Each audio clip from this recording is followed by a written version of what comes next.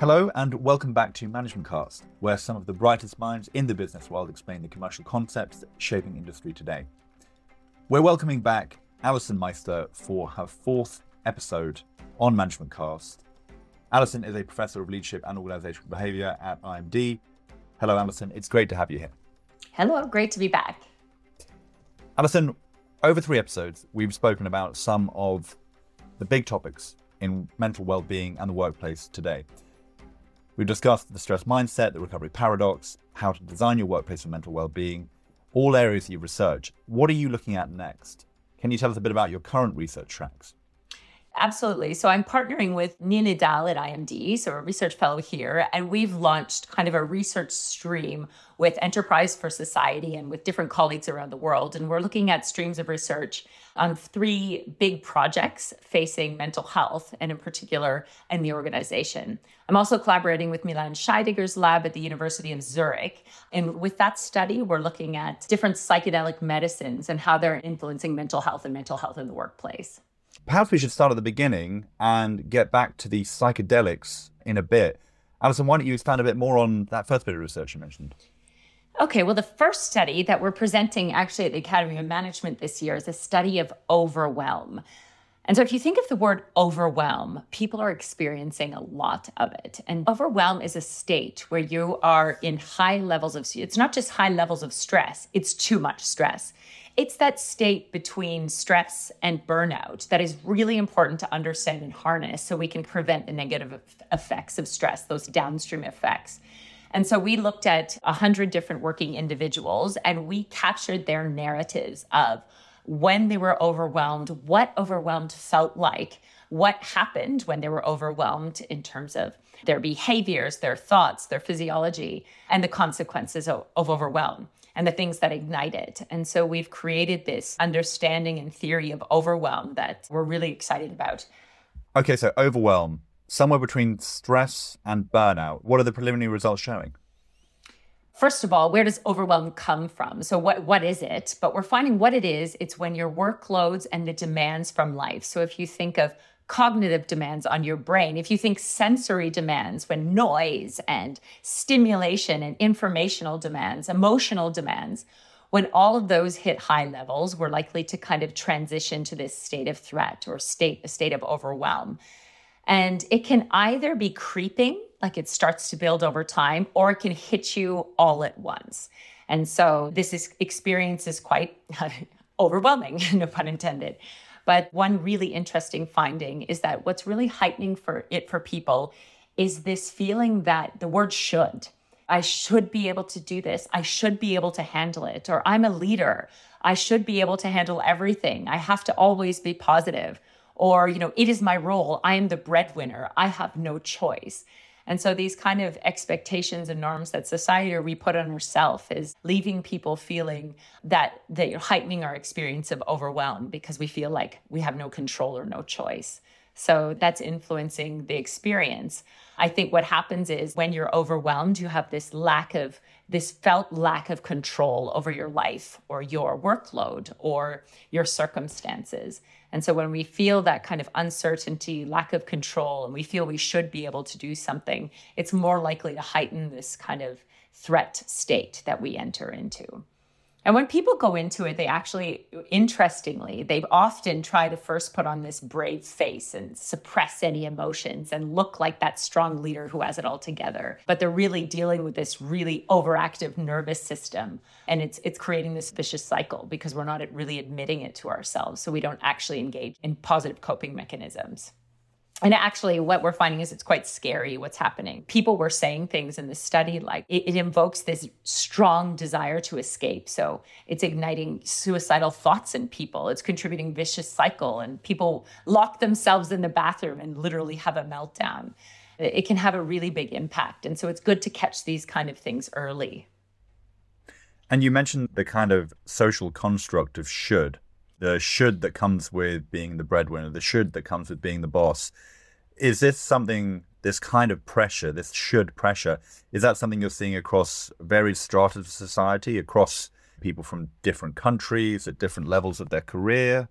Absolutely. So the sample, it was in the English speaking world, the sample. So different English speaking countries of 100 had several different levels, from early new graduates who are just starting their job through to people with 20 years of work experience, several work experience. And we're finding that everybody has their own should. So you will have your own shoulds. I have my own shoulds and expectations for how I should be able to act and what I should be able to publish and what I should be able to achieve. And everybody has that. And it's fascinating because that should can do a lot of harm if we don't challenge our assumptions and sometimes be vulnerable to say, actually, I can't do this all, or I need a bit of a break, or there's a lot. And so it requires getting over that, requires doing some soul searching about what you're telling yourself, some of the scripts you have, challenging them and giving yourself some new scripts, and sometimes negotiating with others and having that conversation of, maybe I could do this in the past, but right now it's not really possible. So you've spoken a little bit about your research into psychedelics and well-being in the workplace. Now, I think there's going to be a lot of listeners who haven't taken any psychedelics at work, or didn't perhaps think that was going to be a part of working culture and well-being. Can you tell me a bit about that research? How did you get into that? Yeah, well, first of all, it's not. I don't recommend going and taking psychedelics in the workplace at all. First of all, there's a big misunderstanding. I think there's a lot of stigma about even the word psychedelics, because we think drug, and we all grew up being told drugs were bad, right? So psychedelics are a bit different. They're not a bit. They are a lot different from some of the other really harmful drugs that we see out there that are habit forming and addictive, that destroy lives.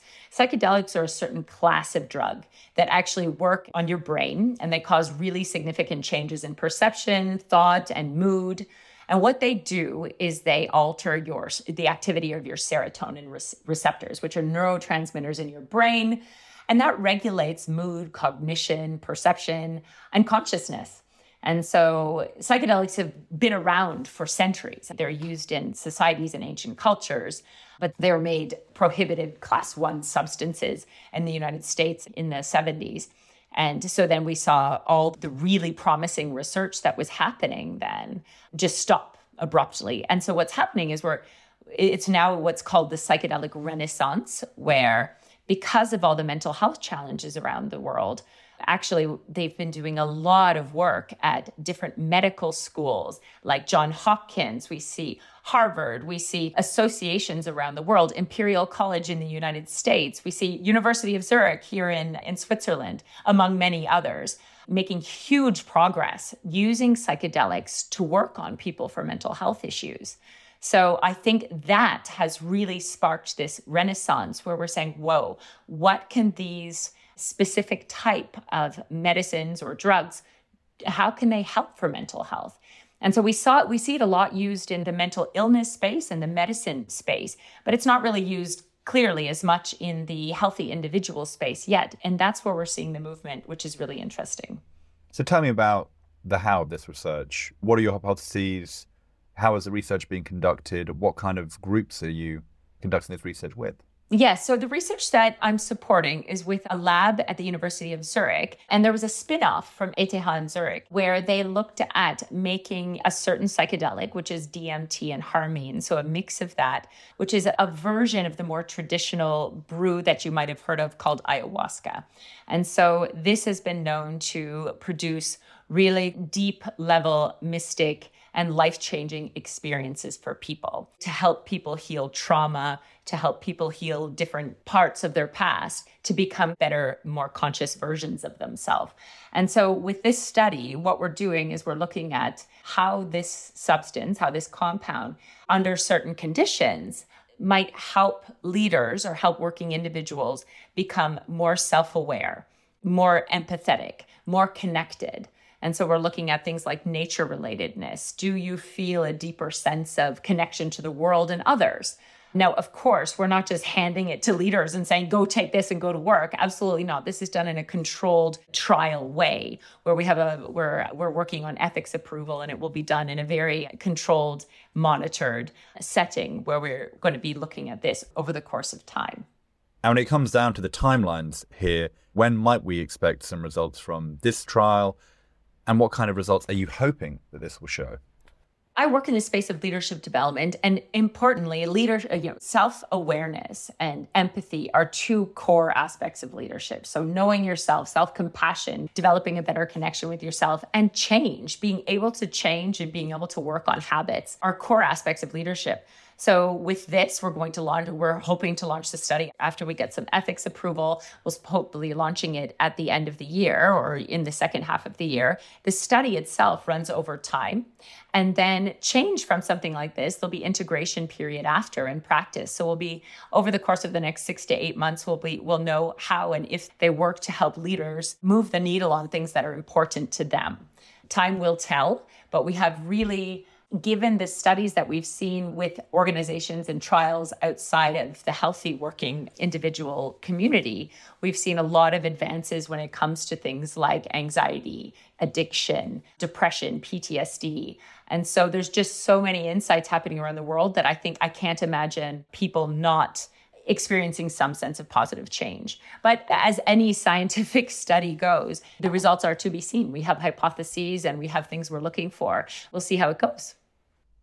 Anyone familiar with the sitcom Silicon Valley will be familiar with satirical portrayals of people in Silicon Valley seeking out ayahuasca trips to achieve some of the results that you're talking about proving here.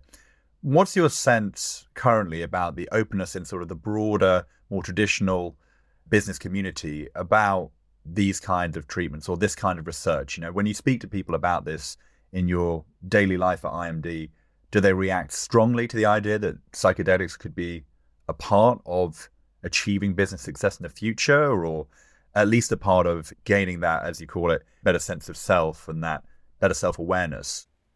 Absolutely. I have received reactions from all over the spectrum, right? So as you can imagine, these substances are very stigmatized. So it has been, what? Are you crazy? How can you be working with drugs? I thought you were into leadership development. And then I've had people saying, where do I sign up? So I've seen it all. As with anything, I think there's going to be a big hype and then a correction. So right now there's a huge hype around psychedelics and people can tend to move too fast in that space. Then we see a flourishing of research. We see it all over the news. So I just hope that things don't move too fast and that because these are really strong and very powerful substances and they need to be treated with respect and care. It's not that going and taking this as a magic pill and it's going to solve all your problems. It needs to be handled under appropriate supervision and medical care. So while many people, yes, find psychedelic experiences to be super transformative and positive, they can also be unpredictable. You don't know how someone is going to respond or what kind of difficult experience they might be dealing with. And especially at really high doses or in the wrong setting or where you're not feeling psychologically safe. So there has been a lot more receptivity to this because it's a little bit cutting edge in the mental health space. The industry is flourishing. We see public companies. We see whole new industries starting to grow up. But again, I think we just need to take this with care and not go running towards the next mushroom you can find. Yeah, at a risk of overhyping it, my next question was really just going to be about where this is going. Are we going to be seeing mushrooms by the coffee pot, acid by the water cooler, that kind of thing? Or is this, Alysson, to maybe take it down a notch from the hyperbole, would we perhaps see in the future just more understanding workplaces? Is that where we're trying to get to? Workplaces which, are centered more around a slightly more empathetic style of management? Well, I certainly hope there wouldn't be acid by the water cooler. No, absolutely. That would be quite dangerous and illegal. So I do think that, as anything when it comes to leadership and leadership development, there are different tools in your toolkit. There is so much you can do, right? There's self-awareness, self-reflection, building your empathy. You can use therapy. You can use coaching. You can take programs. You can do self-exploration. So psychedelics are proving to be one tool in the toolkit of many to help people change the way they think about certain parts of themselves, to get to know their identities a little bit better, to work on their reactivity. It's one tool in the toolkit and it's not for everybody. And I think we do hear a lot these days about microdosing. So what I've kind of have been speaking to around is more of the macrodosing, where you take large doses and work on a very psychological level. Microdosing is what kind of you're referring to, this acid by the water cooler, would be taking really barely perceptible doses that you don't really notice, that kind of work in the background. And while that is an interesting train of thought and study, we don't have any results yet. We don't have any kind of controlled randomized trials that are looking at if and how that works. So a lot of people swear by that. You've seen actually a lot of leaders even get in trouble for having done that. And we'll see how it evolves. And I think there's going to be extremes on both sides. So I'm watching intently the industry and how it's shifting over time. And at the end of our last episode, I asked you about whether or not you were optimistic about the move towards more positive working environments. Now, we've discussed over the course of these episodes everything from quiet quitting all the way through to the recovery paradox and the stress mindset. You said repeatedly that these are ideas. The idea of well-being in the workplace is something that has grown.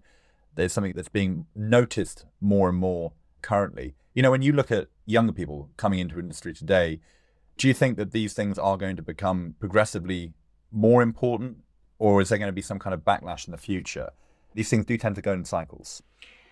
Absolutely. Because of the hype, I think there will definitely be backlash. And I think if you think about how society's reacting towards anything these days, there's a lot of polarization out there. So on any kind of politicized issue, of which this could tend to be one, depending on how it evolves, you will see both sides of the spectrum, one going full force and one going full against, and we'll see a bit of clash between there. Now, we do see some governments making big shifts. Australia's just legalized certain substances for medicinal use and for psychedelic psychotherapy. So Australia just came out and said, we're moving forth. And we're seeing a bit of backlash because there's not the regulation, there's not the systems to keep up with that and how that's going to be rolled out. So I think we can move very fast and say, whoa, we don't actually know how to do this. And then we'll see some backlash. Time will tell, but it's interesting to watch this space and watch how it unfolds over time. Okay, Alysson, that is super interesting. You give me a deep dive on overwhelm and your upcoming study on psychedelics in the workplace. I think that's a really interesting place for our last question, Alysson. Studies that are in the works, research you're planning. Talk to me about those. What else is on the agenda? What's coming up in the next 12 months? So the other two studies we're doing at IMD with my research fellow Nile is, in addition to overwhelm, we are looking at, for example, leader disclosure. Because we know leadership is so important in protecting the mental health of their people, and they're building their well-being and building their resilience. So we're looking at the role in particular of leader disclosure in creating psychologically safe workplaces. So if leaders disclose something about their mental health or some of their challenges with stress or potentially a burnout in the past, how does that influence their followers? How does that influence the culture of the team? So we're collecting data on this because we're hypothesizing things around, does it work the same for different genders? If men disclose and if women disclose, do their followers, how do they react? How does it influence their followers' behavior? Does it depend on how the disclosure is made? And does it depend on who it's made to? So we're looking at the role of disclosure and how you have better conversations, essentially, about stress, about mental health. And the third study we're looking at is really cool study around wearables. So that mind-body connection. And what I'm finding is that I will ask people, are you feeling stressed? Do you feel you're getting enough sleep or recovery? And people will say yes. They'll say, absolutely. I feel I'm managing my energy well. And then they'll find they're depleted at the end of the month and exhausted and not making good decisions.